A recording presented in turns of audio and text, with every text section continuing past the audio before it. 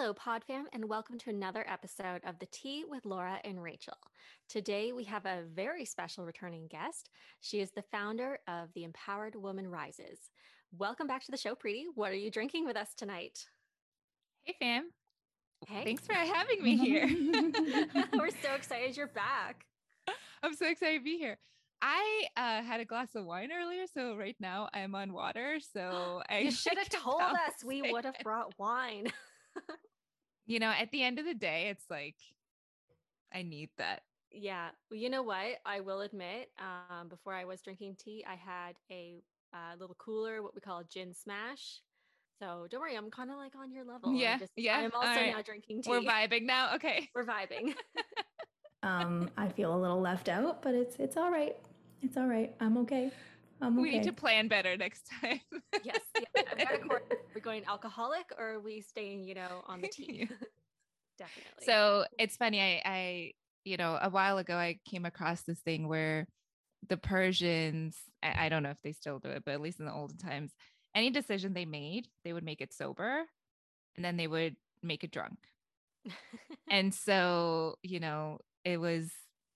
it's interesting because it puts you in a different state of mind, right? It's that like cold state of mind versus a hot state of mind. And I just think that when you're drinking, different conversations come out, different thoughts come out. So it's definitely good fuel for talking. So yeah, I would suggest trying it. I remember your Taylor Swift episode, and I think you guys were drinking with that, and I could tell it was great because it was just like, definitely, I love this. I think definitely your favorite episode of the disaster dates. We were like on one or two drinks in that one, so yeah, we love episodes. It was fun. A little tipsy. It was fun. Yeah, I could tell you were just like, F this, and yeah. Actually, I can curse on this podcast, so yes. Don't worry, that's why we have the E rating. It's all good. Exactly. And sometimes you just have to bring that energy to the topic because it's just like so outrageous. But what are you having to drink, Laura? I am drinking a peppermint tea. Oh my God, so am I. Oh, see, I had a feeling you would, so I brought it along as well. Aw. So sweet. This is the first time we've like ever matched when we're not sitting together. That's true. That's true. Well, I'm glad that we are matching tonight. It makes me feel connected. We have been so excited about this episode, pretty much counting down the days, one, so we can see you again, but also just we want to hear your thoughts on this because, we both grew up, like, we're born and raised in Canada. We've had that common Canadian growing up experience. And, this was prompted by an episode that you recently did on your show, The Empowered Woman Rises, about your experience with moving out on your own. Because, you've moved around a lot when you were growing up in so many different places. So why don't we start there and you just tell us your story from like childhood to where you are now? Yeah. First of all, thank you for having me. I'm really excited to be here. And I know before this call, we were talking about doing a monthly connect, and I'm so excited for that. Oh, yeah. Yeah. So my story. So I was actually born in Geneva. Oh, okay. And my dad's job took us to a few cool places, Yemen and Denmark and, Iran and India. And every place I went to was such an mind-opening experience. Experiencing different cultures firsthand, the perspective that it brings to you, to your life, the way you see the world, the way you see people is so incredible because you get to see people for who they are and not what the media we consume portrays them to be. Because, if you were to believe what you see, all Iranian people are evil. But the truth is, Iranian people are some of the most like welcoming and hospitable people, Persians and the government. At the end of the day, like all of the stuff we see, it's government, right? Like even the recent Russia thing, right? Like when you get down to it and when you see the stories of the soldiers that are going, like they're 18, they don't want to be there. They're afraid. Their parents are scared, but it's the government. So Right. I was just really grateful to have that experience. And as part of that, we came to the United States. And it's funny because the way, my dad was a diplomat, so he's an ex-diplomat and he's a consultant now, but he got you got to pick certain stations. So you got to pick like a station, but then the next station had to be like a B or C, something like that. So you got to switch it up. So this time around, it was the A station. And I remember we had a choice of going to Canada or the US. And my mom prayed on it because she was just like, I don't know. Like both of these are great places. Like, she wanted to make sure we had great opportunities for education. Both my parents did. And she prayed on it and she picked a little ticket and it said America. And so that's kind of how we ended up here. We could have been neighbors. I know.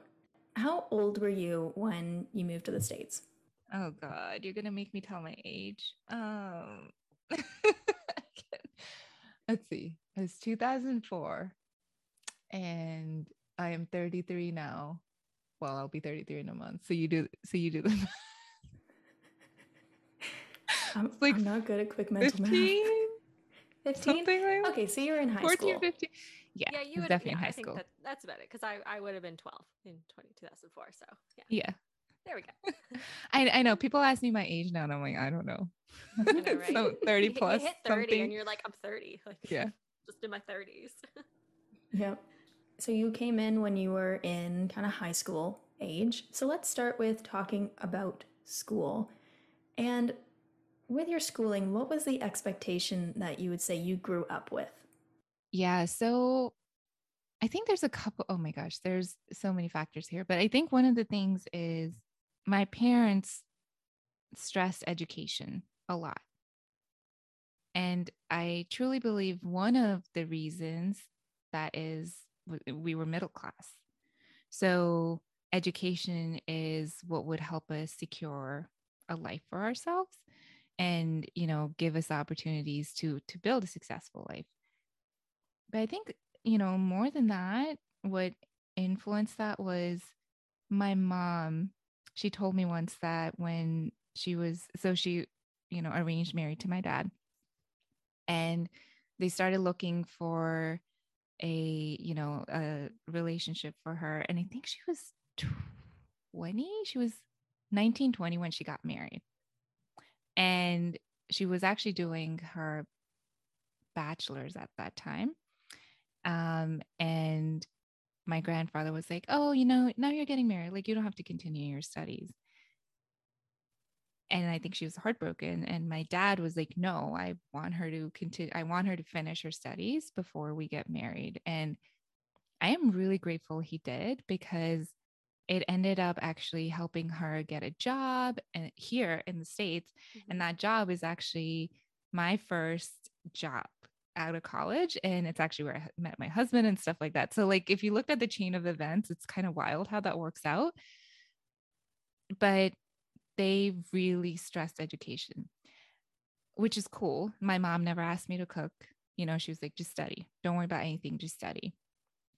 With that, though, came a lot of pressure. Right. Why aren't you getting like 100 out of 100? Yeah, you got a 98. What happened to the other 2%? Yeah. And in India, the competition is really tough, right? We have a huge population. So the competition is like you could, with, a 0.1 of a difference in a percentage, you could lose a seat in a college. Mm-hmm. And there's a lot of like psychological effects that has. And it came out for us. Like it was, we studied day and night. Like I remember I'd go to bed very late and then I'd get up and I would study like 3 hours before the exam too, because it also then got tied to how I thought my parents cared for me. So if I did well, I got praised. Mm-hmm. And it sort of becomes this like unhealthy cycle of validation seeking. Yeah. And when you get into that cycle, then later in your life, you're going to be, people pleasers. So that's a whole another thing. But it was expected of us to study and to do well. And I am absolutely grateful for it. I just wish the pressure wasn't as much, but I understand where they were coming from. You know, they wanted us to do well and they were living in the society they were in. And we didn't know that we were going to be in America, you know, like we don't know what selection of stations we get. So that's a little bit of a glimpse into that. Yeah, and then Preeti, I'm just kind of thinking off what you're saying here. Once you moved to America, did the pressure change at all, or did you feel different in American school than your previous school? Like how was that transition for you? Was it still that same expectation because it was coming from your household that like, okay, maybe you're in a place now that doesn't like, okay, values grades, but it doesn't come from a more cultural, it's more from like an internal pressure. I find with kids in America, like we create the pressure on Mhm. ourselves versus like the external. So did you notice a shift in that at all? No. I was definitely still expected to do well. A B was not acceptable. A C wasn't acceptable. You know, we moved away from the Indian ranking system in classes. So, like, you had people were first, second, third grade or rank in the And class. this was like public? Yeah. Wow. Ooh. And Because that just I don't know, maybe there are some schools out there in North America that do that, but oh, in no, a this was, regular public school, like you would not have all yeah. your students Oh, ranked. sorry. This was in India. Yeah. Yeah. Yeah, no, no, Yeah. no, no. Sorry, I'm just comparing. Oh, comparing. Yeah. Yeah. Yeah, Yeah. yeah, to like a North American school.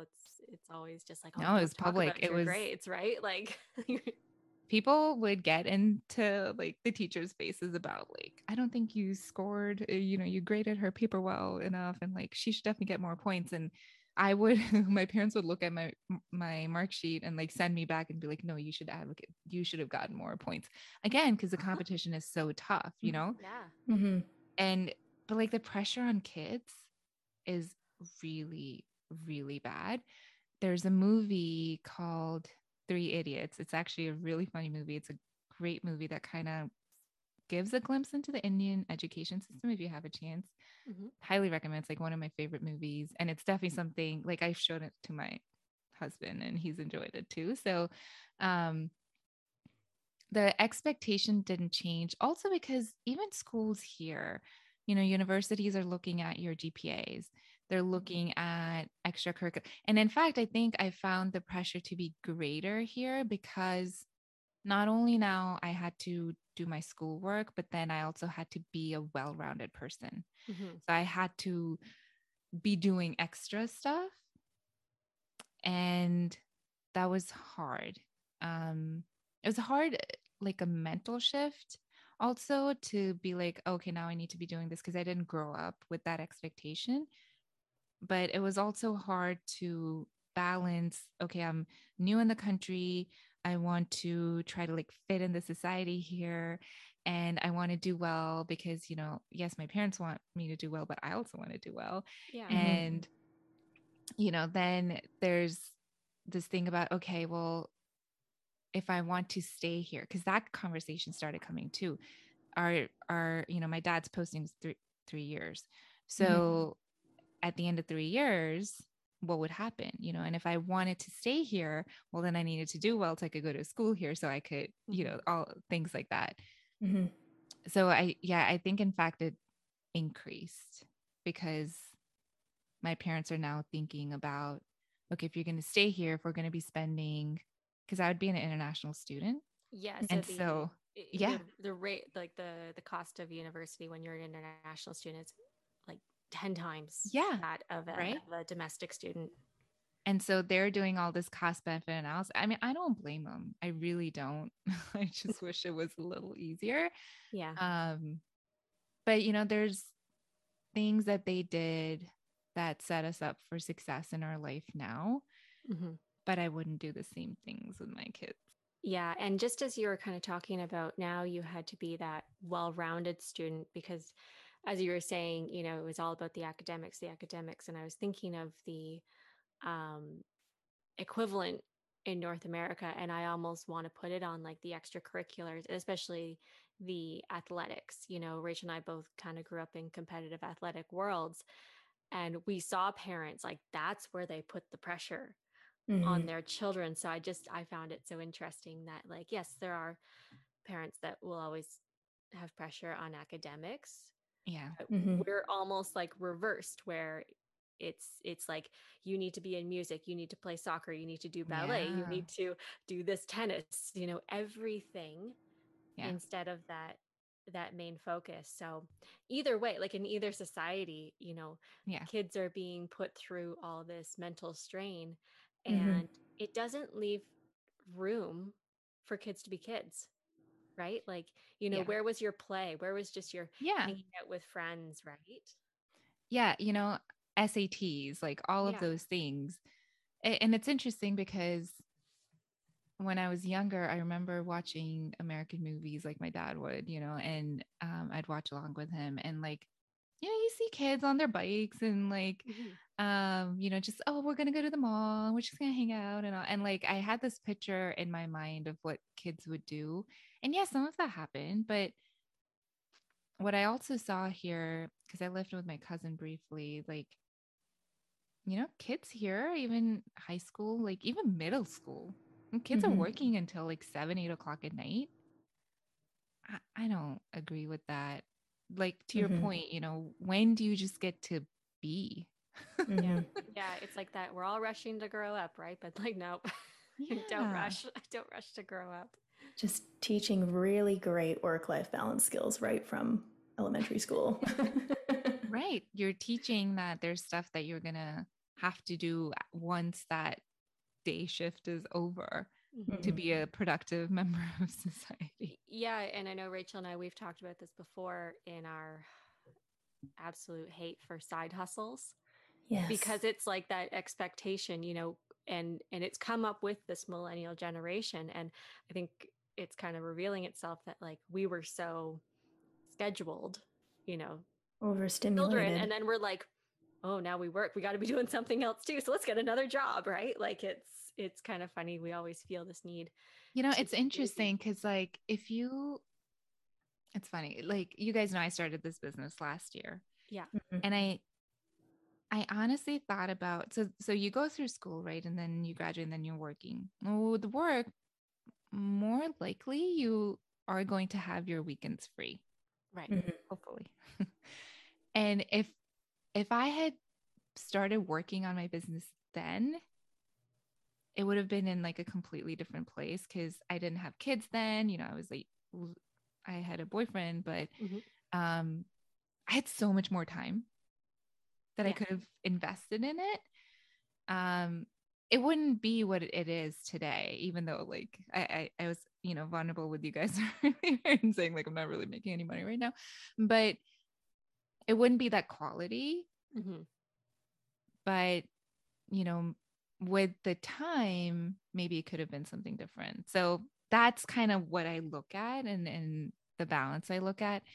Um, Side hustles is an interesting concept too, because I don't think any of us want to work till we die. No. And No. so while we have the energy, if we, we're like, hey, I make extra money, I can invest this and keep Hmm. it growing. And Mhm. this means I can retire at 35. Go for it. If you need to like work 2 jobs and that's what your dream is, and you can, you have a plan and you can build it out, go for it. Because the energy you have when you're younger, oh my God, there's no match for it. Like right now, I'm just like, I'm exhausted at the end of the day. I'm so tired. So there's pros and cons, Oh, to Mhm. absolutely. Yes. to Yeah. Mhm. doing it. So it's interesting. At least this culture, I think, gives you the opportunity to have that. Um, I think in India, because a lot of it, and it's slowly changing, but because a lot of it is very still academic, you Mhm. do one thing and you are that one thing, and then you do well with that one thing, Okay. especially if you're middle class. If you're, upper class, if you're rich, well, then you have your pursuits and your hobbies, and maybe Yeah. you're making money through some of them. So it's like not even a thing that you can really think of. With the advent of social media, it's changing. Like you have a lot of people who are online doing different things, but even those people, if you looked at it, they are something. Like there's this guy who's like a reporter for, a good like TV channel, and he has sort of like a comedy page, but he still has that backing of this prestigious job because that's how society looks at you. Right. um so even the fact that it's available, it's an opportunity that's available to you to do a side hustle. It's interesting. It's a different culture here that allows it, which is cool. Yeah, no, that's for sure. And then, as you're just kind of saying, you're exhausted a lot of the time because you do have two young children. Yeah. And when it comes to the expectations around school, what are those conversations that you're having with them? And, what would you kind of say to them? This is what I hope for you. Yeah. I My perspective has changed a lot in the last few years because I used to be like, oh, I wish I could just do anything, and I wish I didn't have to work, or I wish I could pursue like the thing I want to do, and I wish I didn't have to go to school for it. And there've been successful people, right? Like college dropouts who Yep. really successful.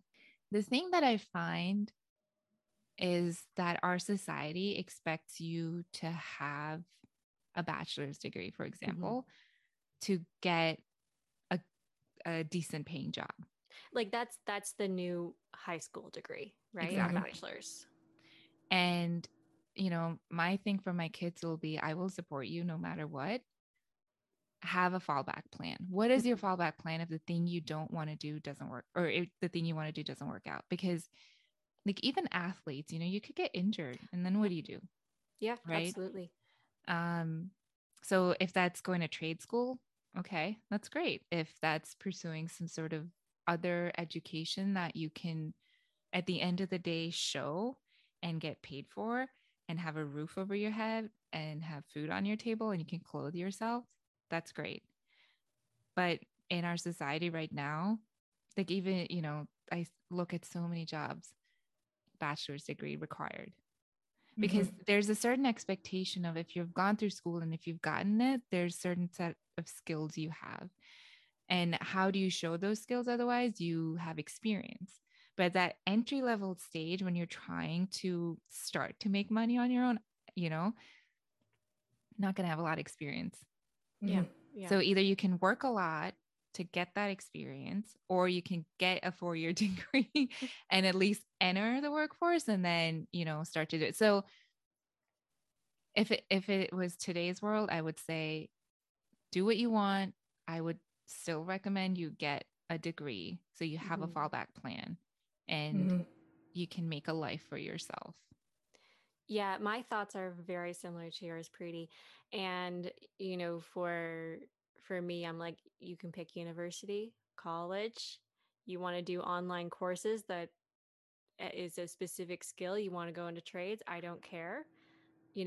Like you said, have that fallback plan and pursue what you love, right? Like, this is something that maybe you heard the same message around graduating high school, but our generation was not pushed towards trades and more applied college studies. We were all funneled into the university system.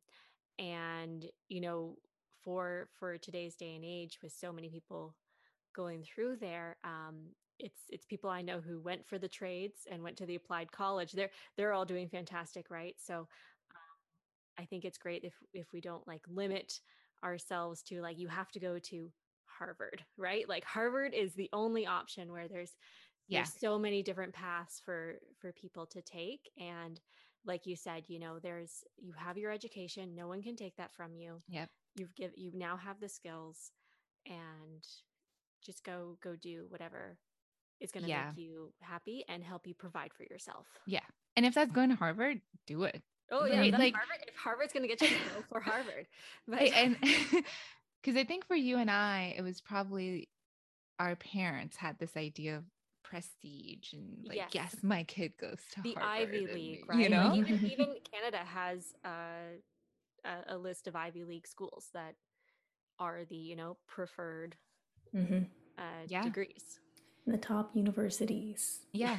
Because that was their generation. That's, Yes. That's how you showed success, Mhm. was that your kid, did well. Yeah. And I think that narrative is changing. I think we're seeing success in, what is your kid accomplishing and contributing to society versus what school are they going to? Yes. Which is an amazing shift because, I mean, that's the other thing. Like Ivy Leagues are a whole another set of pressure, and I just don't believe in that. Like, you don't need to go to an Ivy League to have a good life. You don't need to kill yourself to be happy and be fulfilled. And I think our generation's changing that narrative from I need to make money to I want to feel fulfilled. I want to feel like I'm making a difference. And with that, the conversation shifts of what am I studying? What am I doing? Where am I working? And so like I want to work for a company that makes a difference in the world, and that change is just so beautiful to see.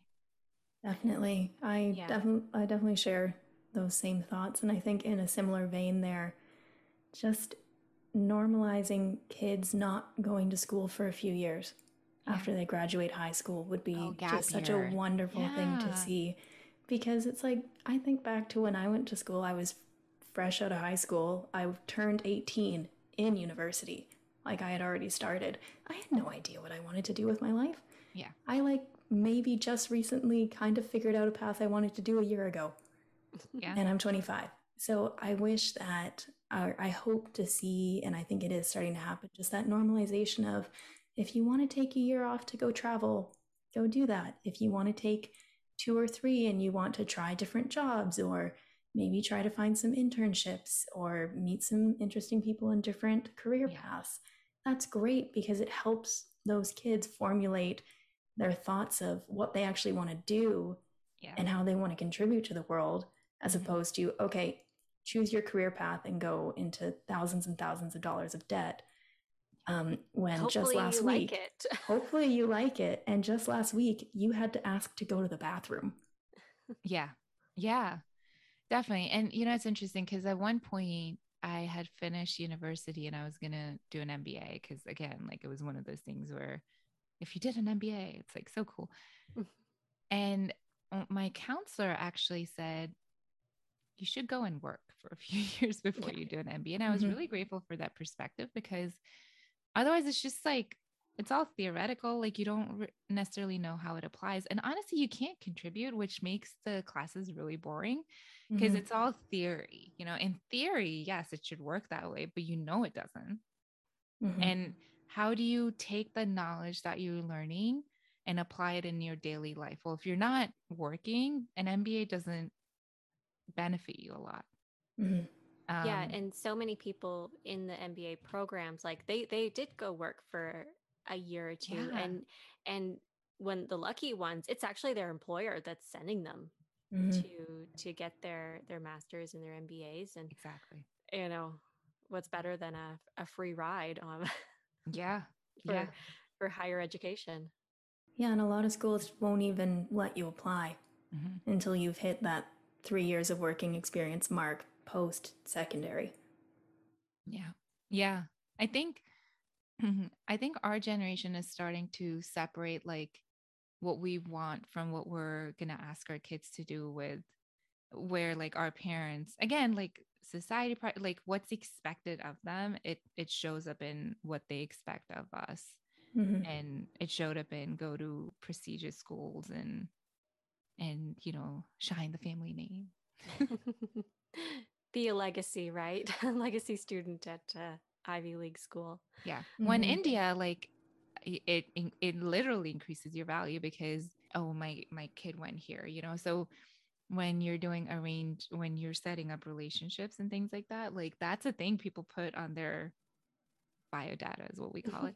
And it's when here did this master's and did that master's, or You know, it's funny because some wedding cards, like if you, it's so funny. And some wedding cards will list that the groom or the bride studied in the United States and like they did MBA in this college in the United States. Like that's a thing, you know, there's a lot of prestige tied to it. And it literally attracts a better crop of people, you know, for it's really interesting how all of that works. But yeah, there's a lot of pressure on us and it's frankly ridiculous. Yeah. It really is. So to kind of round out our school conversation, what would you say to someone in a situation where school is being pushed on them, but they honestly feel like it's not the right choice for them? Like either they need a break or, you know, they want to pursue a different career path. So I think it depends on the context. You know, what are you doing? Like, are you living with your parents and they're like, hey, if you want to live with me, still, you got to do this degree? Mm-hmm. You know, are you living on your own? You're already, you know, have a job, but now it's like, okay, what's the next step? And the employer's like, hey, if you want to progress, you need to have a master's. I have an MBA. Mm-hmm. So depending on the context, like if you were living with your parents and that was their thing and you didn't have another source of money, I would evaluate what would it take for you, you know, what's the harm in doing the school? Because the alternative to that is, right, your parents are telling you, okay, you got to go make a life for yourself. Okay. And maybe that's what you want to do. And that's great. You know, most jobs with the housing market these days don't pay enough to pay rent. So, you know, that's the alternative, which is a sad reality. So you got to just weigh pros and cons. At the end of the day, a lot of school has not hurt anyone. And if it's being pushed on you, if it's being paid for. I was just going to say that, you know, there's a situation where it's being pushed on you, but your family's going to help pay for it, or like they're pushing on it on you, but they're not contributing financially, right? Like I feel Yeah. like those are two separate situations of how you'd handle that. Yep. Yeah, for sure. So it's really just looking at the whole picture. You know, if like my parents encouraged my brother to do his master's right out after his undergrad and they were going to pay for it. He didn't want to do it. He's like, I want to go work. And, you know, but they were paying for it. He was already in the school system and frankly would have increased his, you know, entry rate, his entry salary. And I remember talking to him saying, dude, I had to pay for my own master's degree and I was working. And let me tell you, that's really hard to do. Mm-hmm. So they're offering to pay. There's nothing. You just got to continue studying for 2 years. What do you have to lose? And there was no answer. So when you're, you know, weighing pros and cons, I always just think it as, what do I have to lose here if I go a certain way? Mm-hmm. You know, what is the unintended consequence of me pursuing this route or not pursuing this route? And does that outweigh the benefit? And so that's where I say it's like, to me, it's very context specific. So is there a specific context you have in mind? Because if you could elaborate, I could give more too. But that's my 2 cents in that context. Yeah, no, I think you're right. It really does depend on the context, and I think it definitely comes down to financials sometimes, and we kind of address that where, you know, if they're going to front the money for you, then, you know, Yeah. really like what's to lose, especially if you're just coming out of high school or fresh off your bachelor degree. You know, if it's there for you, it's an opportunity, right, that you don't want to Yeah. pass up. I think it's sometimes hard for, like, there's going to be people out there that aren't going to have the financial help, Yeah. and but yet everyone's still pushing them to go to school. So there I understand where there could be Mm-hmm. you know, it's a little bit of like, it's your life, you know, if you have to pay for it, right? So maybe that's when it's not a great decision. And it doesn't mean that you can never go get a degree, or there's so many options now. Like we have online learning capabilities.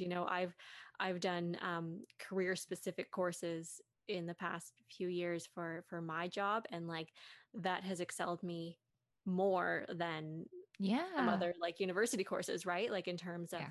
what I'm able to ask for in terms of pay Yeah. and Mm-hmm. and job titles. So Yeah. I feel like there's so many different routes now, and we are living in an age where we really can Mhm. explore different things and get to our Yeah. destined careers. Because the other thing I think about in that context is, what does that degree, what does that schooling enable you to do? Does it enable you to pursue what you want to? Does it enable you to get the job you want to get? And if it does, yeah, you got to outweigh, you got to weigh, do I do this now? Do I do it later? Because we talked a little bit about a fallback plan earlier. If I thought about, okay, I want to run my business, and then I said, well, okay, if nothing works out, what would I want to do? And I just started looking at those job descriptions, looking at what people are asking for, you know, look at what they state. So I said a lot of, places will ask for a bachelor's degree.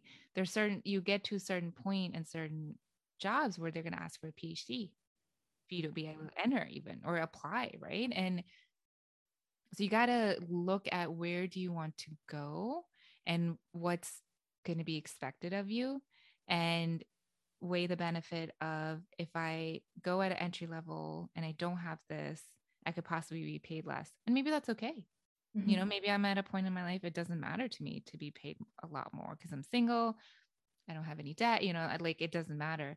But Mm-hmm. if you, have a house, have a car, have have all these expenses, then what does that schooling enable you to get a lot more of? I'll tell you this. So when I left my job a couple years ago, I was looking for another job. And, there was so much going through my head, like maybe I need to pursue another degree because I want to, go into another field. And I started looking, they were expensive, right? Like school, especially master's degrees, are expensive. And I did a online certificate, to your point, and it was $2,000 versus like these degrees that were like 57 some $1,000. And it was around DEI. That was my diversity, equity, inclusion certificate. And it gave me so much energy, so much insight, so much validation for the things that I'd gone through. And it really gave me a new perspective into what I wanted to do. I'd seen it come up, and because of what I dealt with in my previous workplace, like I was like, yeah, I'm curious to learn about this. And I did it. And then I started interacting with posts on LinkedIn from people who were posting about that specific topic. And actually, the job I have today is because one of my connections saw that I was posting on those things, and that like I was commenting, I was making connections, um and he had heard about his company and now my company like starting a DEI initiative, and he was like, hey, I think you'd be a great fit, like you should apply here. Mm-hmm. And I would not be here if not for that investment in myself. At the end of the day, like I've stopped looking at things as like dollar amounts. I've started looking as investment in myself. And is this worth Mm-hmm. that investment? Does this add value to my life? But I'm at a point where I can have that perspective and that viewpoint. And earlier in my career, I probably wouldn't. Mm-hmm. Because No, I think that's an excellent point, because Rachel and I can both relate to that. We have our undergrads, right? Like that was our base level, and now as we are, further along in our careers, it's like, okay, here's a course. And like, we talk about it with our employers, and they're like, hey, if you do this course, this is going to take you from here to up here and open these doors for you. And thank God most of them are not as expensive as going to to university. Uh, so yeah, I that's love. curious though. Like, so they're telling you that if you did a course, you would be at like you'd be able to move to another position. And are they Yep. paying for it? Yep. Yep. And they pay You for have it. to like pass it, but then they Yeah, pay you have for to. it. It's Oh, great. sure. But yeah. And then, like, and then the question is that what I want to do? Is that position where I want to be? Like, okay, free school is great, but it comes with strings, right? Like they're probably going to ask you to stay for another 2 years.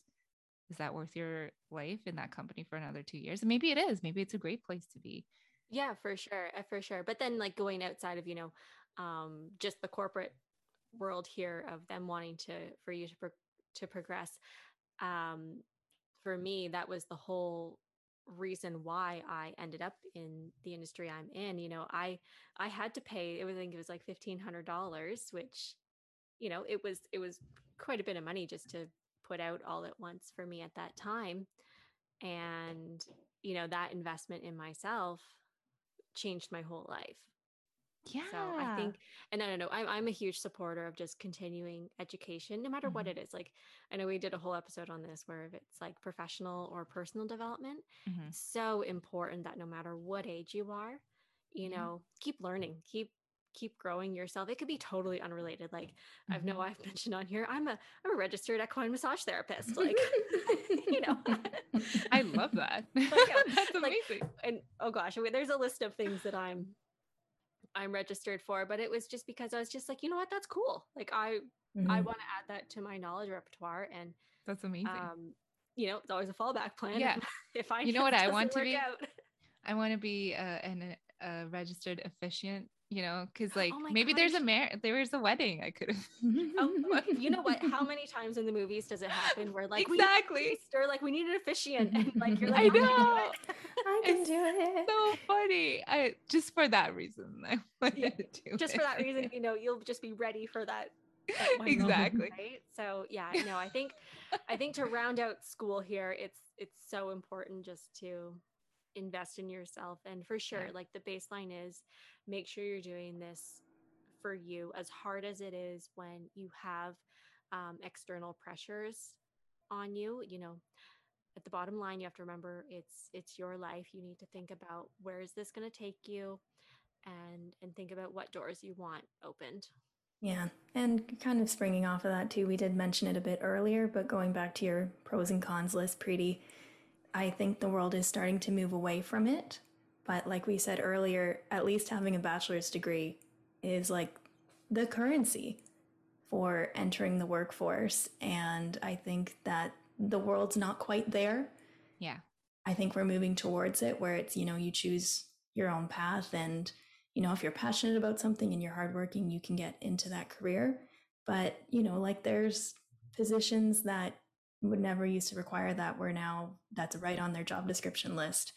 And it is unfortunate, but that's something that needs to be considered, is the foot in the door. It might not get you as far as it used to, but it opens the door a crack. Yeah. And sometimes you just have to make money to pay your bills, and that's okay. Exactly. So let's move into relationships and dating. So I can speak for myself here, and maybe for you too, Laura, but the cultural messaging that we grew up with, even though like I personally did not date until university, whether that was my own choice or my brother's scaring any potential romantic affair off, I'm not entirely sure. But, it was accepted that usually you start dating and, going out like with boys and all this, or girls, when you are a teenager. Like you're in high school, okay, this is like the moment where this part of your life starts, quote unquote. But what was the expectation that you grew up with? That I was going to be arranged married one day. No, there's no expectation of dating. And honestly, in India, again, in the middle class, you do not date. If you're upper class, you've probably lived in other countries.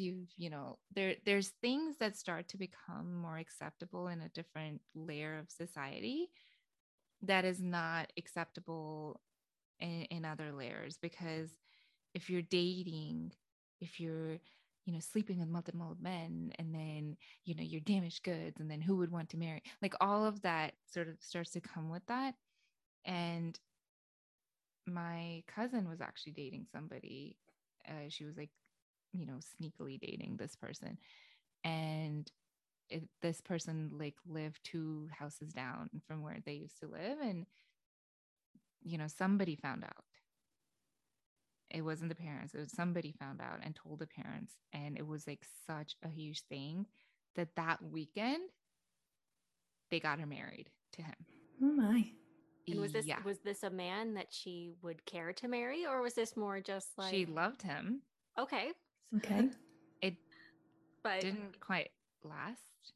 yeah. She's really Okay. young, it was like Mhm. her Yeah. first thing. And but that's how it was seen, as like, you don't do that. Like, even growing up, I remember one of my classmates called home and he wanted to ask about some homework because I was like the A student and all that. And my parents picked up the phone, right? Landlines, picked up the phone, and Oh he yeah, said, landline days. "Yeah, like, can I speak to Preeti?" And they let me talk to him, but then later it's like, "Why did he call home?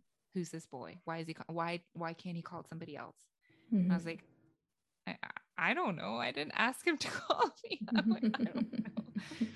So yeah, you studied, you didn't date, here, once we came here, even though it was more normalized, like you dated, you went to prom, you had a date and all of those things, it was still not something my parents wanted to. Because I mentioned that in my, moving out episode, but there's this like accountability that they had to people back home. It's this like continued, like a shadow of a presence of this baggage that they have. And when I started dating my now husband, I hid it from my parents because of that, which could have been really bad. It could have ended terribly. What that hiding does is it doesn't allow you to have those conversations around safety, around, oh, maybe we're fighting and like I need a perspective and I don't know. And, it's easy to become isolated.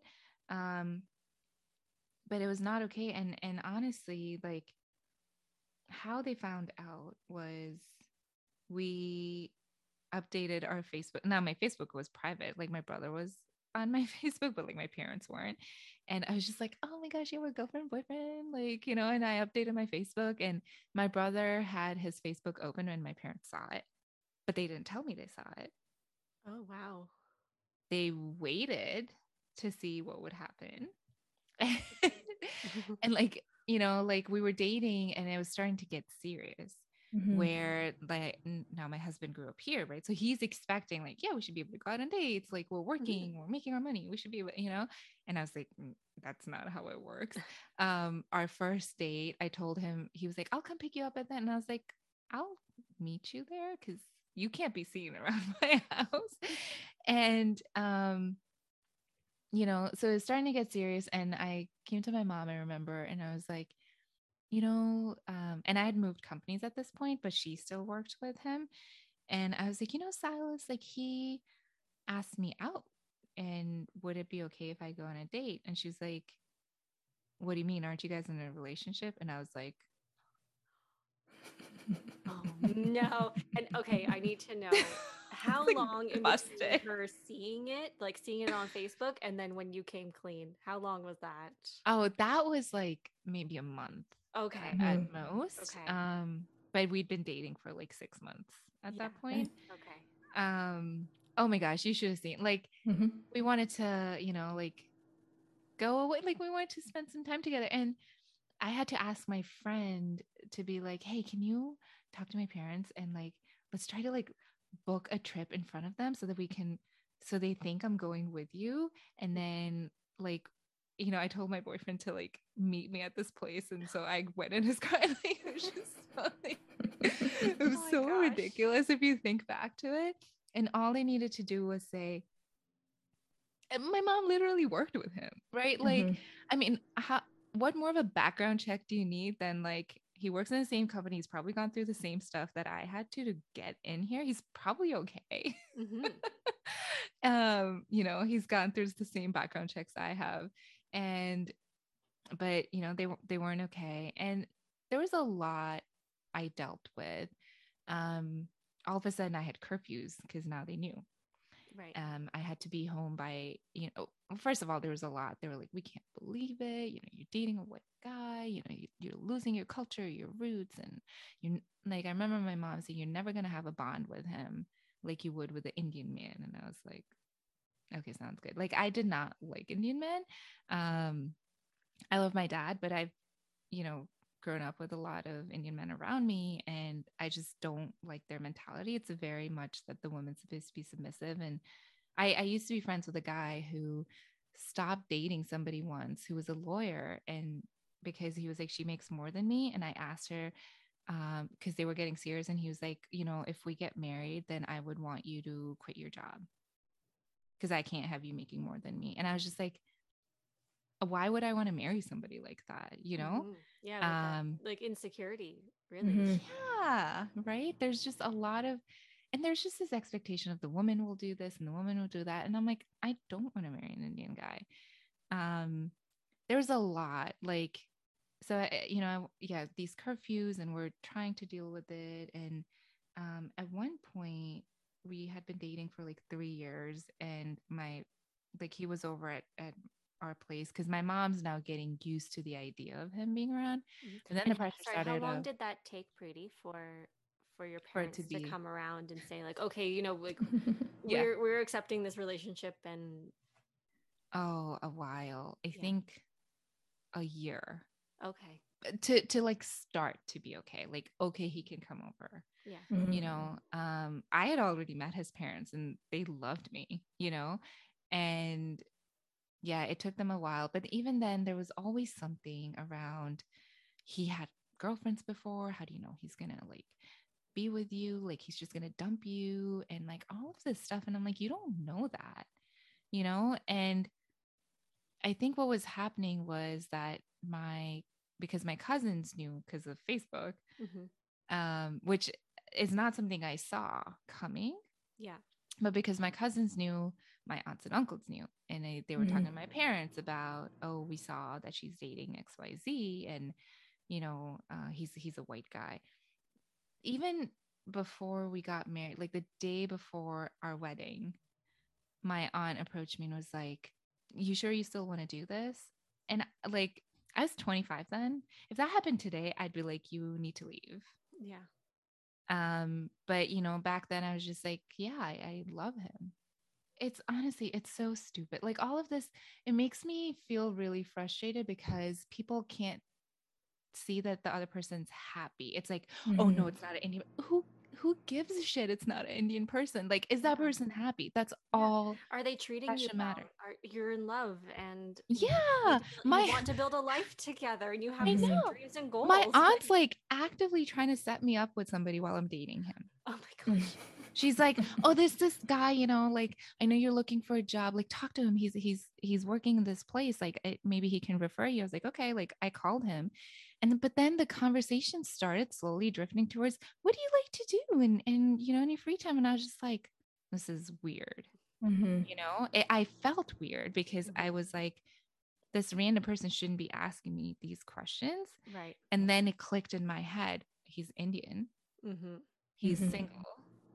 And he's like, because of what he was telling me. And I was just like, oh my God, I can't believe. And I called my mom and I was like, please don't do that again.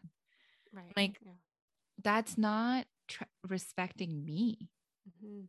And, she was like, well, we're your parents and we know better. And if it wasn't for the pressure from my aunts and uncles, I think it would have been a different story, frankly, because my mom at one point started loving him. Like, she was like, he's great. Like, he's so smart. Like, she would call him up for like financial advice. So cute. And she'd be like, Silas, what do you think about this? And like, how do you think, what should we do? Should we buy this car? Like, we're looking for a car. Like, she started like really relying on him for like cool things. And one day my aunt came over and my mom was excited for her to meet the person she'd been talking about. And there was like a hurricane or something that night. And I was like, Mom, I don't want him driving back. It's really bad rains. It's nighttime. It's pouring outside. This is not safe. Can he just stay in the basement? Like, I don't even have to be there, but he can stay in the basement. Like, yeah, that's fine. She's like, in fact, if you want, like, that's fine. You can stay in the basement too. And I was like, all right. Wow. Well, yeah, except the next day, when he left and, my aunt left, my mom just like, oh my God, she was so upset. And I was like, what happened? She's like, your aunt was telling me that, oh, now you're having her, this, she's a bachelor, and there's a single man, and they're not married and they're here together, and that's not okay. And it's not, and all of this stuff. So my mom, while she was starting to warm up to the idea of him, now started like regressing and was like, when are you getting married? If this is who you want to be with, when are you getting married? And that pressure didn't stop until a while either. I remember visiting home once, and for like 2 hours while I sobbed, my mom was like, he's not going to marry you. You don't have a future together. This is not going to happen. You need to move on. Like, she's like, you need to open your eyes and know that this is, and like, I still can recall that, I was sitting on my bed sobbing because we had started talking about, hey, is this going, are we getting serious? Like our, marriage and stuff like that. And he's like, yeah, he's like, I'm actively looking for a ring. But for her, that wasn't enough. It was, when is it happening? When we got engaged, I called her and she was like, finally, that was her first thing. And like to date, I'll tell my husband, I'm like, I would love for you to do another proposal for me where I don't have that baggage. Like, I want to be able to enjoy. And it's like a happy day, but like all of this stuff is going on all around you. Man, it's hard. And I know it was hard for her to defend me with her family. But again, it's one of those things, like, I saw that happening, and there's already things I would do differently with my kids, First of all, having the sex talk, but also just, it's fine. You want to date, like, let's make sure he's a good guy, and not like, have fun, be safe. And, we're not, our biological function is to procreate, right? And to procreate, you need to be with somebody. And I feel like that's how we're wired. We're wired to be with someone. Are people happy being by themselves? Absolutely.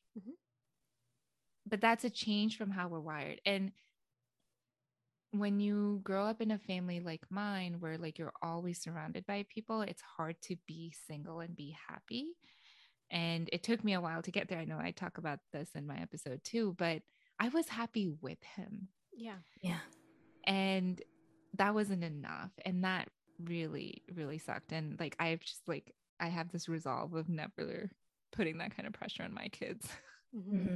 Yeah, no, Preeti, you can discuss this if you want, but when it comes to like having that sex talk and just being informed about your safety as a woman, like where did you get this information from? Like, because it really doesn't sound like that was a active conversation that was happening in your home.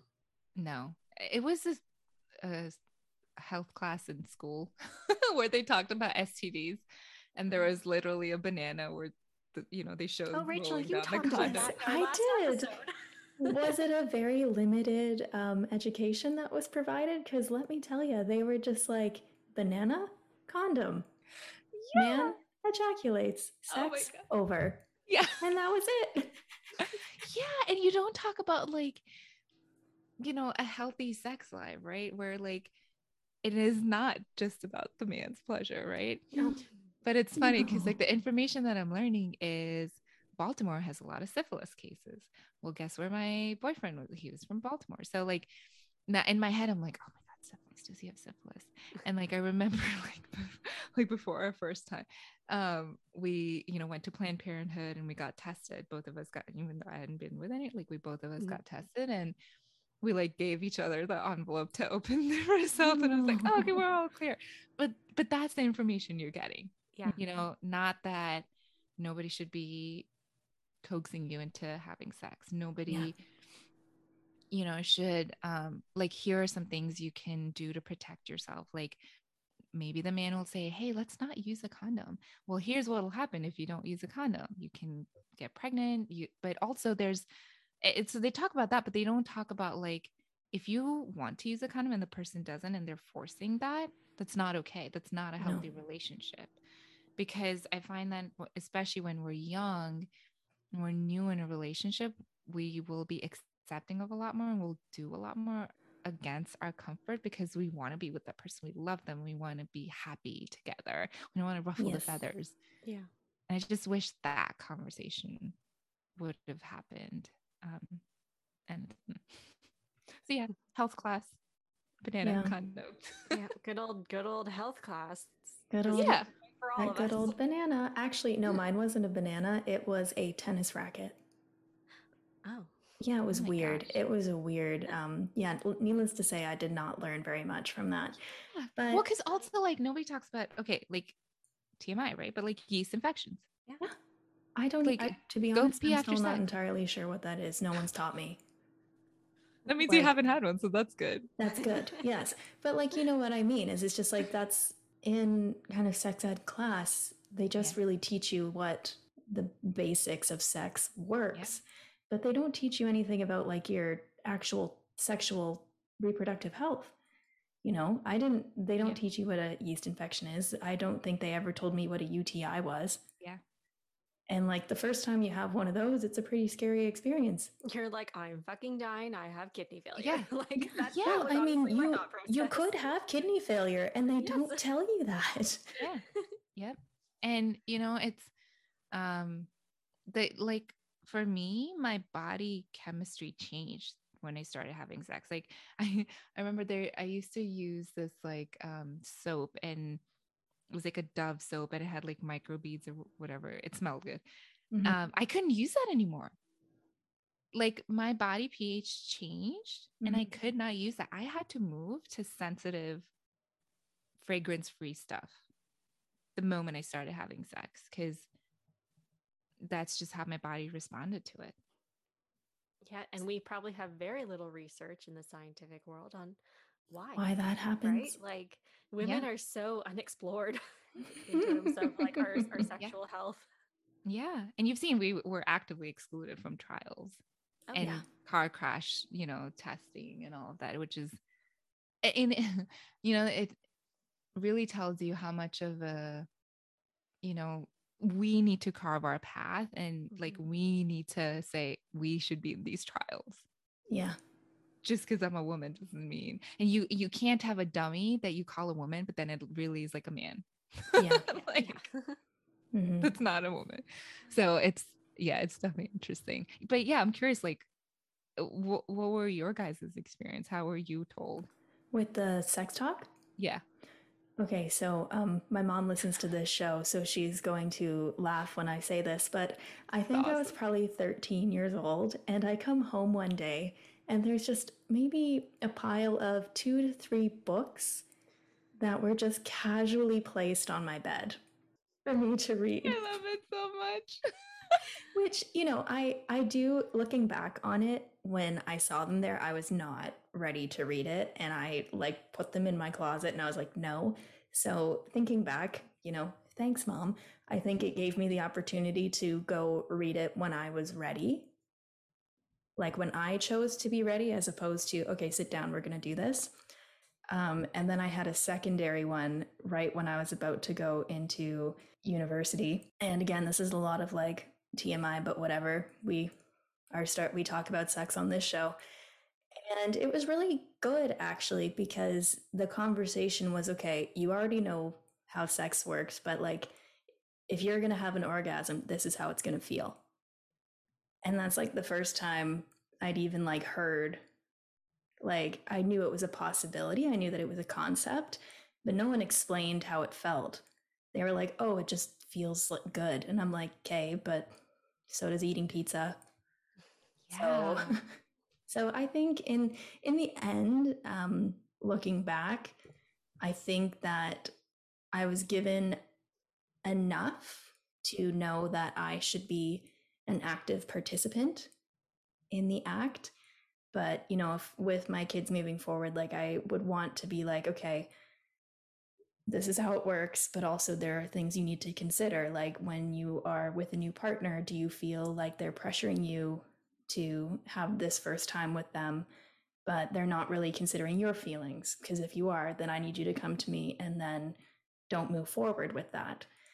I think at that time there was still a lot of shame, and I think it was internalized shame myself, because for some reason, I had it in my head that having sex outside of a relationship was dirty. So I had a lot of internalized shame about coercion and sexual assault and such, that even though like I've had my own experience with it, I kept it to myself for like years. Where with my children moving forward, I want to be like, this is something that can happen and it happens often. Mm-hmm. Yeah, it's not rare. Mm-hmm. No, I'm not at all. sorry. So yeah, my experience with the whole sex talk, very similar to Rachel. You know, my mother bought me a book. I think I was about 11 or 12, though. Still remember the book. It's probably still in my parents' basement. Love It's it. called That's So Amazing, and it had a I bird think I and a had the bee. same one. Do you have the same one, Rachel? I It think had a so. bird and a bee that explained the concept of your body and how babies are made and all that. But one thing I explicitly remember now, like looking back, that was missing is there was no talk of what is a healthy relationship, what is sex and just sex. It didn't Yeah. didn't quite, like, it kind of covered that part, but not really to a detail of like how reality is, right? Like it really just stuck to the scientific, you know this is how a baby is made, but it never talked about you know uh, you need to be protected against diseases, and emotionally this is what is involved. I learned that more from my friends, Mm-hmm. who were having sex, and you just talk about it, and then you'd ask questions and that kind of stuff, but really, like, trial and error Mm-hmm. of what is right. And um I was lucky for my first time. Like, I was in a safe situation, and I have no uh regrets about that. But as I've said before, it's not like I was with someone that I loved. Yeah. um Mm-hmm. it was really just being like, okay, I'm confident in my body, I feel like I'm in a safe situation. Okay, I've pulled the plug on this a lot before because that situation changed. Mm-hmm. um but then, for my children, I think I would want to be very just open and transparent about the reality of it. Like, yeah, there's the scientific principles of reproduction, but like, this is this is the gray stuff. Like, Rachel, what you said, if you're feeling pressured or not safe, like, tell me, tell your father. Like, that's what would be important to me over, like, you know putting the banana on the I know. condom thing. Like, no, no, let's get away from that, people. Okay. We need to be having real conversations of the emotions that are built up, because I feel like there's so many young women who've had sex, and they do regret it because they were not emotionally aware Yeah. Mm-hmm. of everything that's involved. And I would hate that for my children.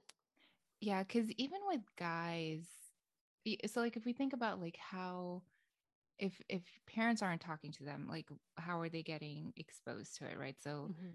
friends, you mentioned. Yeah.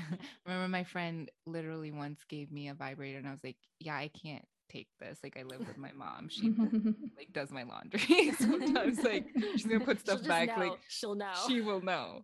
Um, right. So it's either friends or movies or porn, Mhm. Mm-hmm. right? And the last of them is the worst of it because there's an expectation you build in your head of how it's supposed to go and what it's supposed to be like. And please don't have sex without lubrication. Like, please, just please don't, like go from back to like things like that. Just, yeah, I would want to tell my child all of those and say, look, if you feel like you're ready, like, let's talk. Let's make sure you're safe. Let's figure out the options because I want to make sure you're safe. And, there's no shame in it. No, There no. really isn't. It is, in fact, like it's a huge thing. And like anything else in your child's life, like you should be there for this thing, which is huge. And it's, not like, oh, let's not talk about it because if we talk about it, maybe then they'll have They won't sex. do it. They It's won't not do how it that if we works. don't say anything, Mhm. right? Yeah. Kids find a way, right? They Like, Yeah. do. you know, whether they are under your constant supervision at Yeah. home, they will find a way, you know. And it's our hormones. Like we talk about Yes. like that wiring. It's that Yes. wiring that comes out and like, but I mean, yeah, it's also like media around us, and then you see your friend doing, and then you want, you know, just you have a chance to have that conversation and kind of control that narrative a little bit and provide a safe avenue for your child to have these discussions, these healthy discussions. And you should do that. You should be the safe avenue for them. And Mhm. that's what I plan on. I mean, like with my kids, and you mentioned, you know, around assault, like even from this age, they're so tiny. Like my daughter's 10 months old. I'm already talking about like, hey, this is your vagina, like this is your mouth, you know. You start to introduce those terms and the proper terms Mhm. so that they know, you know, these are their private parts, and that means nobody should touch them.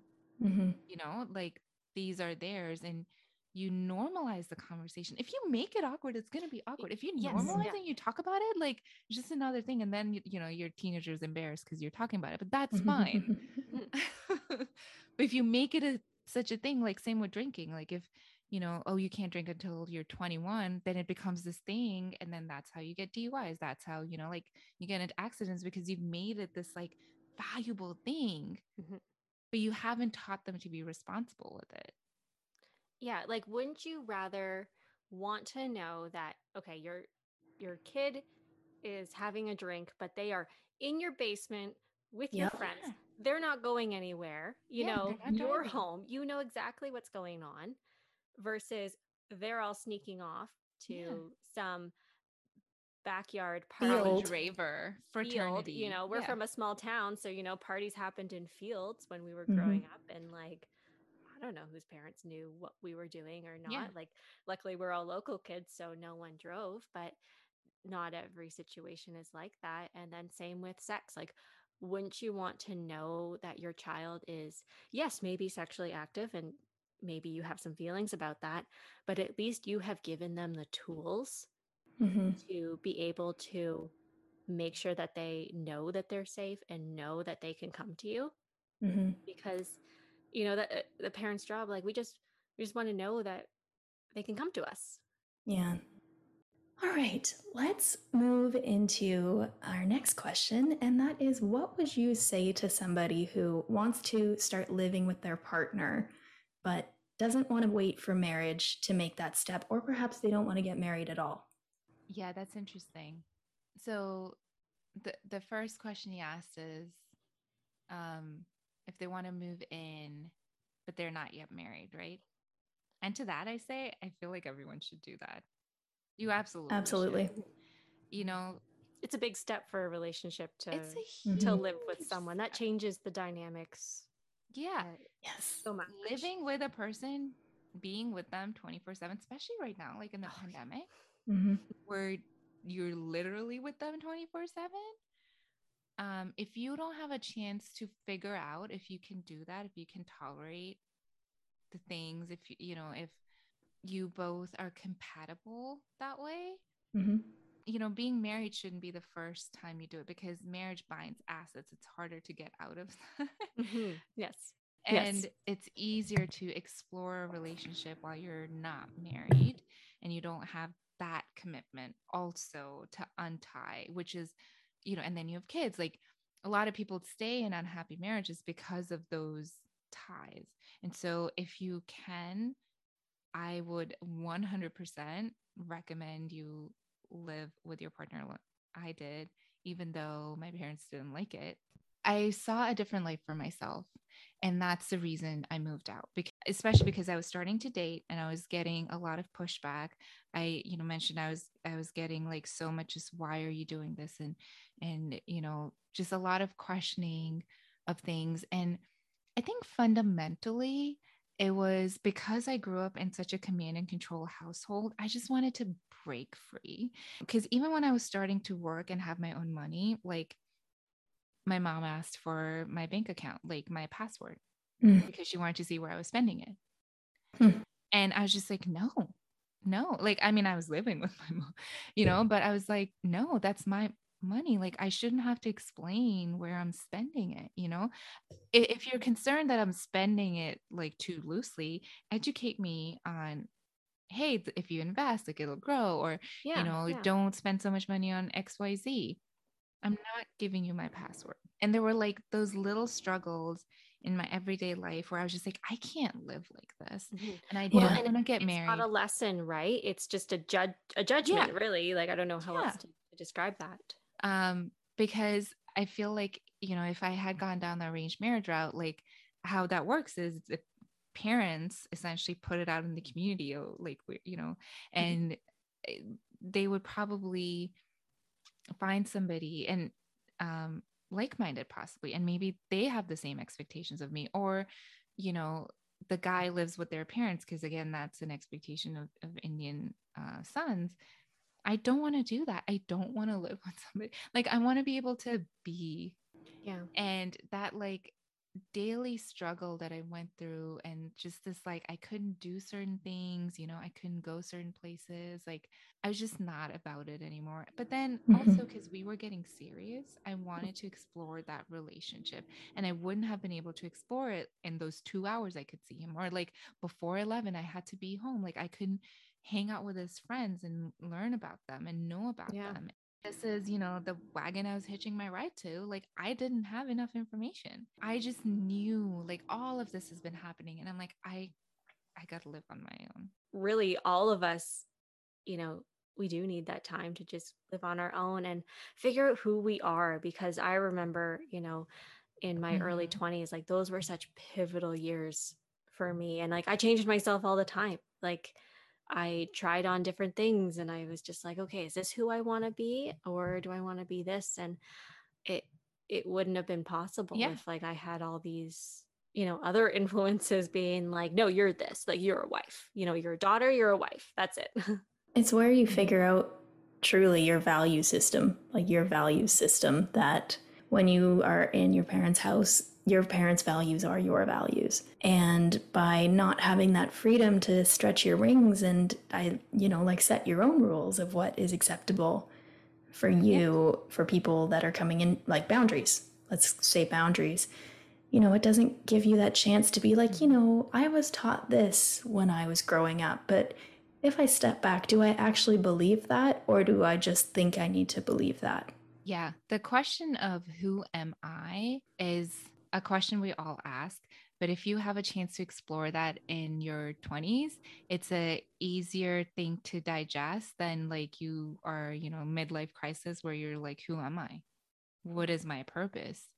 And For sure. one of the ways you avoid that is you figure that out up front. You explore little things, you know, like what do I like to eat? What do I like to cook? And, you know, Runaway Bride comes to mind, right? Like whoever she dated, like that was the type of egg, you know, preparation that she liked. You just said my favorite movie growing up. Oh my gosh. Yeah. And she was, because he would go around and ask, like, how do you like your eggs? Oh, I like them poached. Oh, I like them over easy. Same as me, you know? And she was just like, I hate all of these eggs except for this. You know? But that question of who am I, it has ripple effects, right? Not only is it something that's going to impact you, but we talk about it impact, you know, future generations. It will impact your kids, because if you don't figure out who you are, society will tell you who you are. What's the analogy I used earlier today? If there's a hole, water's going to rush in to try to fill it. That definition of who you are, who you should be, is constantly changing. You should be stick thin. Oh, now you should have, you know, the JLo butt, right? Beauty standards are one example, but it's also like be a working woman and take care of your family. Like the definition of who you are will continue to change. And if you don't know who you are, you lose your mind. That confidence in you stems from within. And if you don't take the time to figure that out, you're never going to be happy by yourself. Because here's the other thing. We continue to evolve the definition of who we are because we change, right? Like our circumstances change, we learn things, we evolve. So having a baseline to evolve from is so important so you don't lose yourself. Because if you allow your partner to tell you who you are, their expectation of few is probably going to stay the same while they continue to evolve, and then they'll leave. So I read a story the other day, like how, you know, so many women have, I think it was on Reddit, this woman supported her husband, her fiance, through medical school. And then once he was a doctor, he left her because she had actually, you know, like put her own career on pause to support him. And he was like, well, I'm a different person now. And so many women commented on that. And I was just like, F that. Like, are you kidding me? Please don't put your career on hold for a man, you know? Because at the end of the day, like if that relationship breaks, which there's nothing stopping from a relationship breaking, if that person wants to leave, you have to fall back on yourself and the life that you've built for yourself and the identity you've built for yourself. And that comes from working on yourself and you know, knowing that, but also knowing that, like you said, what's acceptable to you, what's not, those are going to be keys in preventing a lot of abuse. I don't like it when you talk to me like that because it makes me feel a certain way and I don't like feeling a certain way. That's a very powerful statement, but you have to be able to know that it's okay to say, hey, that's not okay, because you respect yourself. Like, I respect myself and I'm worthy of good things. This is not good. You need to stop it. You can't have those conversations. Yeah. Like, and it's just the difference of like, of knowing, right? Because you don't know what you don't know. And if you never take that time to figure out who you are and what's important, like, that's just where that cycle continues, and it's going to carry on then to the next generation. And I'll give you a perfect example. Like I told you, like I grew up with my family. So family's rules, right? And then you go to school, school has its rules and work has its own rules. And when I started dating my now husband, our power dynamic was very different. I was like in love and like this, like the first time I'm in love, and you know, whatever he kind of said, I was like, yeah, that's cool. That's how the relationship should be. There was a phase in our dating life where I was like, hey, wanna, like, we were you know, I was spending a day or something, and I was like, hey, want to go play tennis? And he would say no, and that was it. And I remember feeling hurt, but I didn't want to say anything because I didn't want to like ruffle the feathers. And I was just like, oh, maybe that's just how relationships are. You know, it took me a while to realize that wasn't okay. And it took me a while to realize that I deserved better. Yeah. And if I had moved out, I wouldn't even have had the space to think about it because my family was pressuring me to marry somebody, you know? And like he was starting to take me for granted. She's not going anywhere. Yeah. You see these patterns, and honestly, like human nature is to become comfortable. And the moment you become comfortable, you stop dating the person, you stop doing things for them. And that honeymoon phase dies. And if past that, you can't be with that person, the relationship's not going to last, but also you're going to come out crushed. Like you got to stand up for yourself in the moment. And that's true at work too, right? Like for sure. You got to stand up for any yourself situation, any situation. Yeah. Any situation you're in. So if you don't move out, it's fine. Figure out a way to have space to think about the things you want to be. If you can't think about yourself, think about your friend, think about your kids. How would you want their lives to be? You know, and you're most likely can think about like your nephews, nieces, whoever you love. I want you to marry somebody who makes you happy, you know, who like you wake up and you're like, yeah, this is my person. If you're going through a tough time, they're with you. You know, if you're sick, they're like taking care of you. If you can define who you are, you'll notice things around you start to happen in your favor because you have set and created that space for yourself. For sure. How did the community around you react, and how did that affect your experience? So my community didn't support me again because it was this whole idea of, you know, you're moving away from your Indian cultural roots. And I mentioned like my parents having an expectation of who I should be because of the accountabilities they had back home. And living alone is not a part of it, especially as a girl. And it was hard. Like my aunts and uncles, I would talk to them. They would have this like undertone of like mocking. I remember like my family friends, or our family friends, because their kids saw me move out, and then now they wanted to move out, and so I was setting a bad example for them. And I remember one of the moms once asking me, what's it like, in your new apartment? And I was like so happy, and I was talking about everything, and my mom was rolling her eyes about it, because I don't think she saw the value in it. She didn't understand it.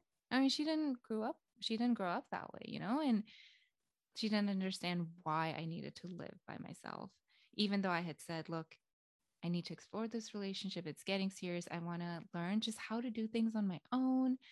I was like, I just need to live by myself and be with my thoughts, figure out who I am. I don't know who I am. And she didn't understand it. It was hard.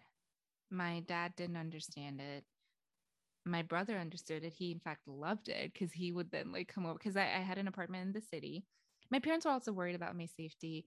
But, I kind of mentioned this earlier too, because they weren't willing to have that conversation with me. I could have been in a really bad situation, and I wouldn't go to them because I didn't want to hear, I told you so. It wasn't good. But like time heals all. So my mom came around, and every time I went home, like I started going home on the weekends. Every time I went home, my mom would like send like a ton of food back with me, or she would have gone shopping and would send me stuff. And like I would show up to work with like a new shirt or new something on, and my coworkers be like, can we go visit your mom? She eventually came around, because at the end of the day, like our parents love us. I know they do. They don't They always do. understand. Yeah, they really do. And the thing is, like, your parents don't want to lose you, but then when Yeah. they see you living your life and doing so well, they're like, oh my God, like I better think about what my actions are here, or else like I'm just gonna not be in their Yeah. life. Right. Yes. And I think that's an important lesson for Yeah. to do. And I'm not gonna say hope for, because we all Yes. hope for the best, but like, there are sometimes Yeah. certain wants that need to be met. And if not, like, out of the nest. But Yeah. I love that your parents did come around, Eventually and come you're around. like, Yeah. oh my gosh, like we need to be part of this journey, right? Like this is important. I Yeah. love that for And it you. was cool because my cousin once came, like my cousin and her aunt were and my aunt were visiting, and she was 23 at the time. My aunt had packed her bag, and she forgot to pack a belt for her, and she, like, my cousin lost it. She was like in tears, and she's like, how could you do that? And that was my favorite belt, and you didn't pack.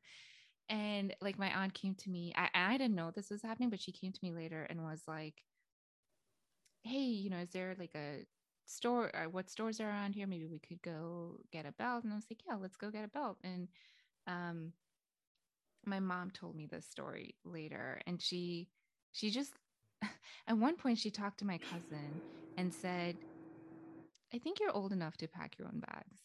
Yeah. And but I could see where she was like, she's dating, like I was making money. I was She pays for dating. herself. I was dating, a guy who was making good money too, right? Like, and I was living by myself. I had a car. Meanwhile, my cousin, a couple years younger than me, but she was crying because her mom forgot to pack a belt for her. My parents, it's funny, like my coworkers have told me my parents are so proud of me. My parents have never once told me they're proud of me. That's just not the Indian way of telling. Like, you don't tell that. And it's things like those that I was like, okay, I think they've made their peace with my decision.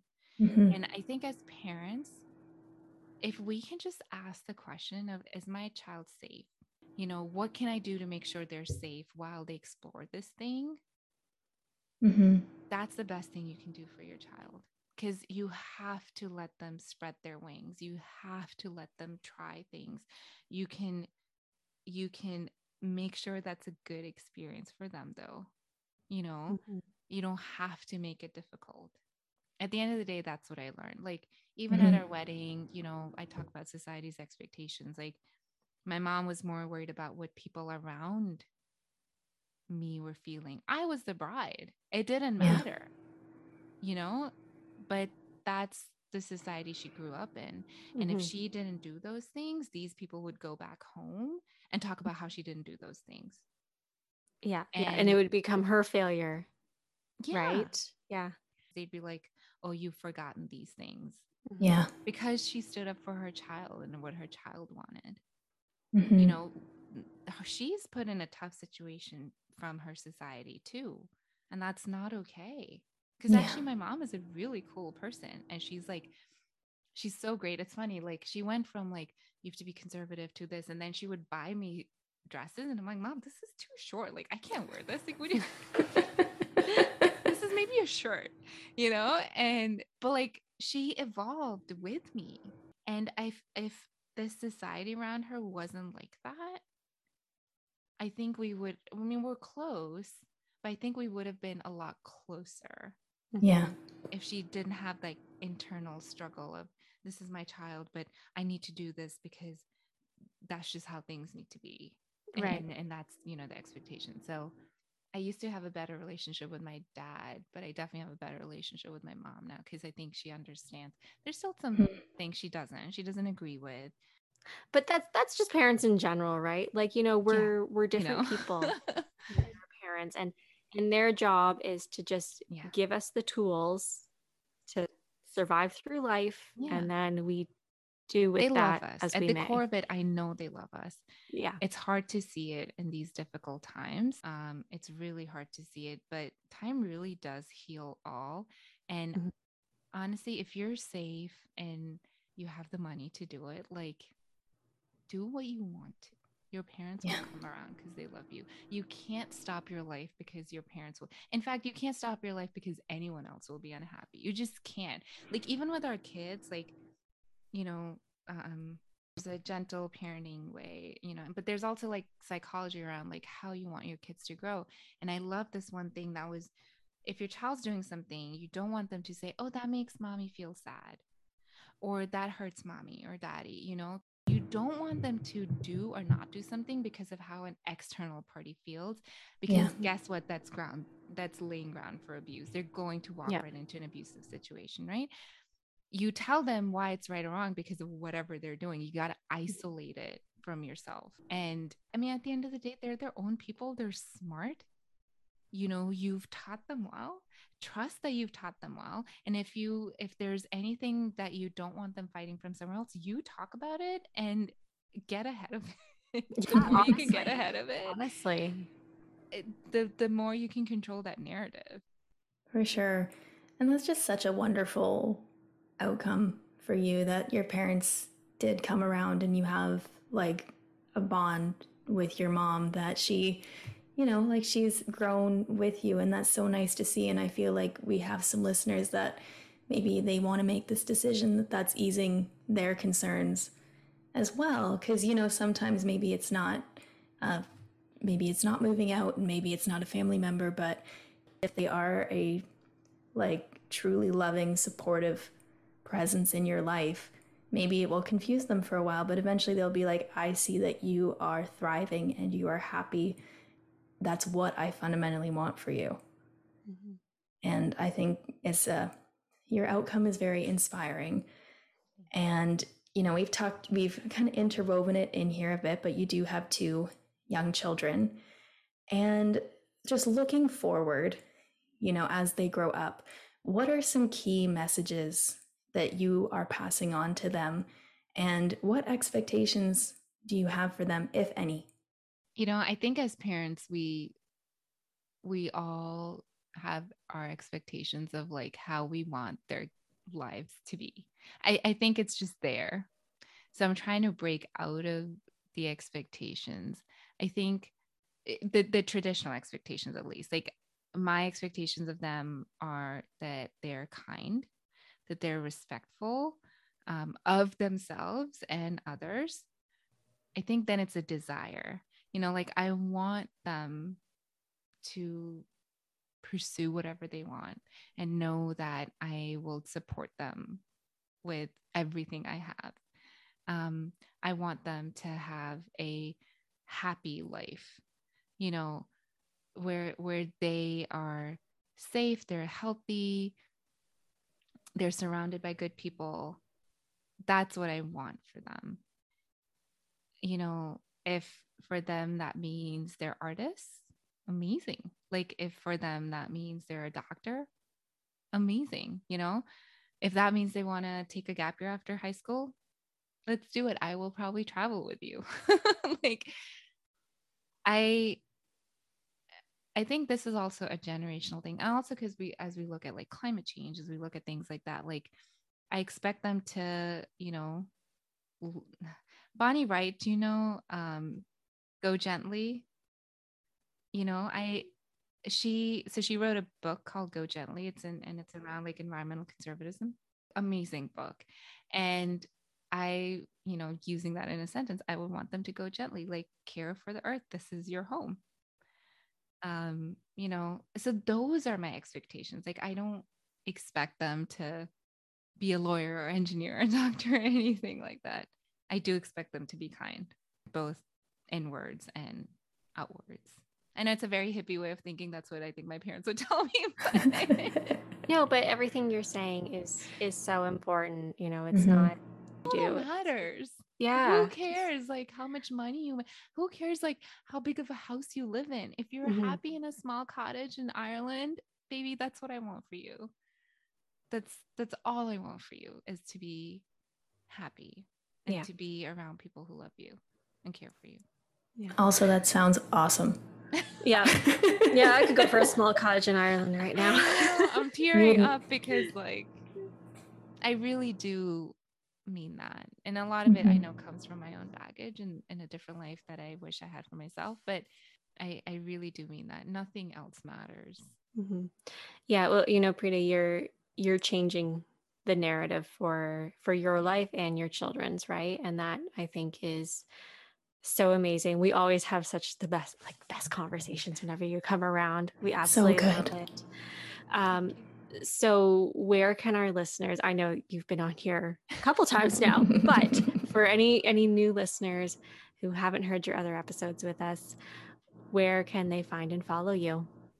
Yes, I have a podcast. I was describing I'm currently on a little bit of a break, but I do have a podcast. It's called The Empowered Woman Rises. And I believe I've 22 episodes, like including 2 from the new season.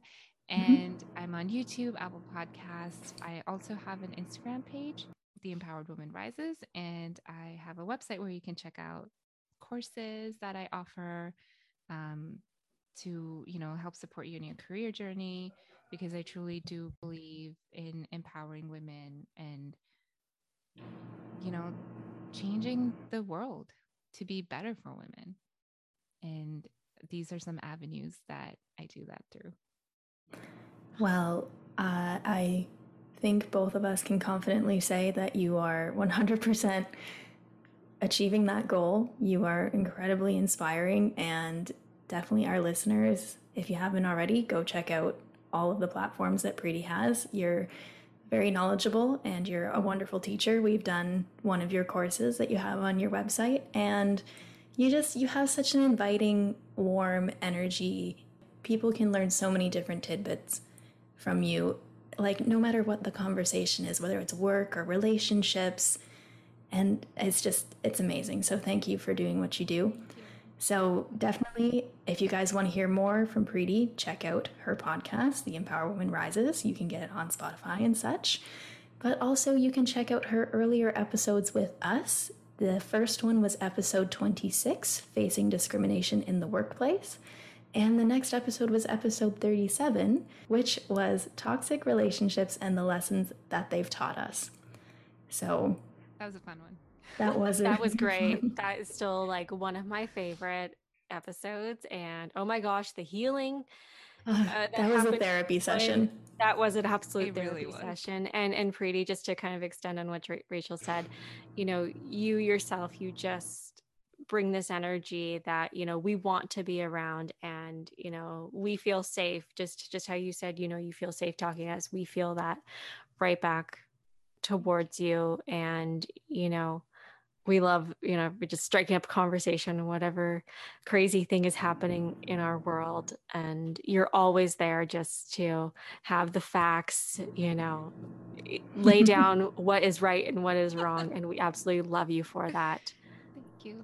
Oh, you guys are, it's been a long week, but honestly, like, you're making this like one of the best days I'm having. So thank you. I like this little love fest that we're having right now. It's so important. It's so important to compliment each other. It's so important to recognize, each other. We don't do that enough, or if we do, then we don't like accept it. Like, yeah, let's compliment each other so much more. Let's share the love. Like, it's beautiful and it's so nice. Absolutely. Rachel, you want to give our little exit spiel? Yes. So if you enjoyed this episode, please leave us a review on Apple Podcasts, and you can also leave us a rating on Spotify. We would really love it if you would do that because it really helps out the show. And you can also send us an email. Our email is teawithlaurarachel@gmail.com. And if you want to have more of a conversation about this or anything we've talked about before, that is where you can find us. And with that, live like tea. Live like tea.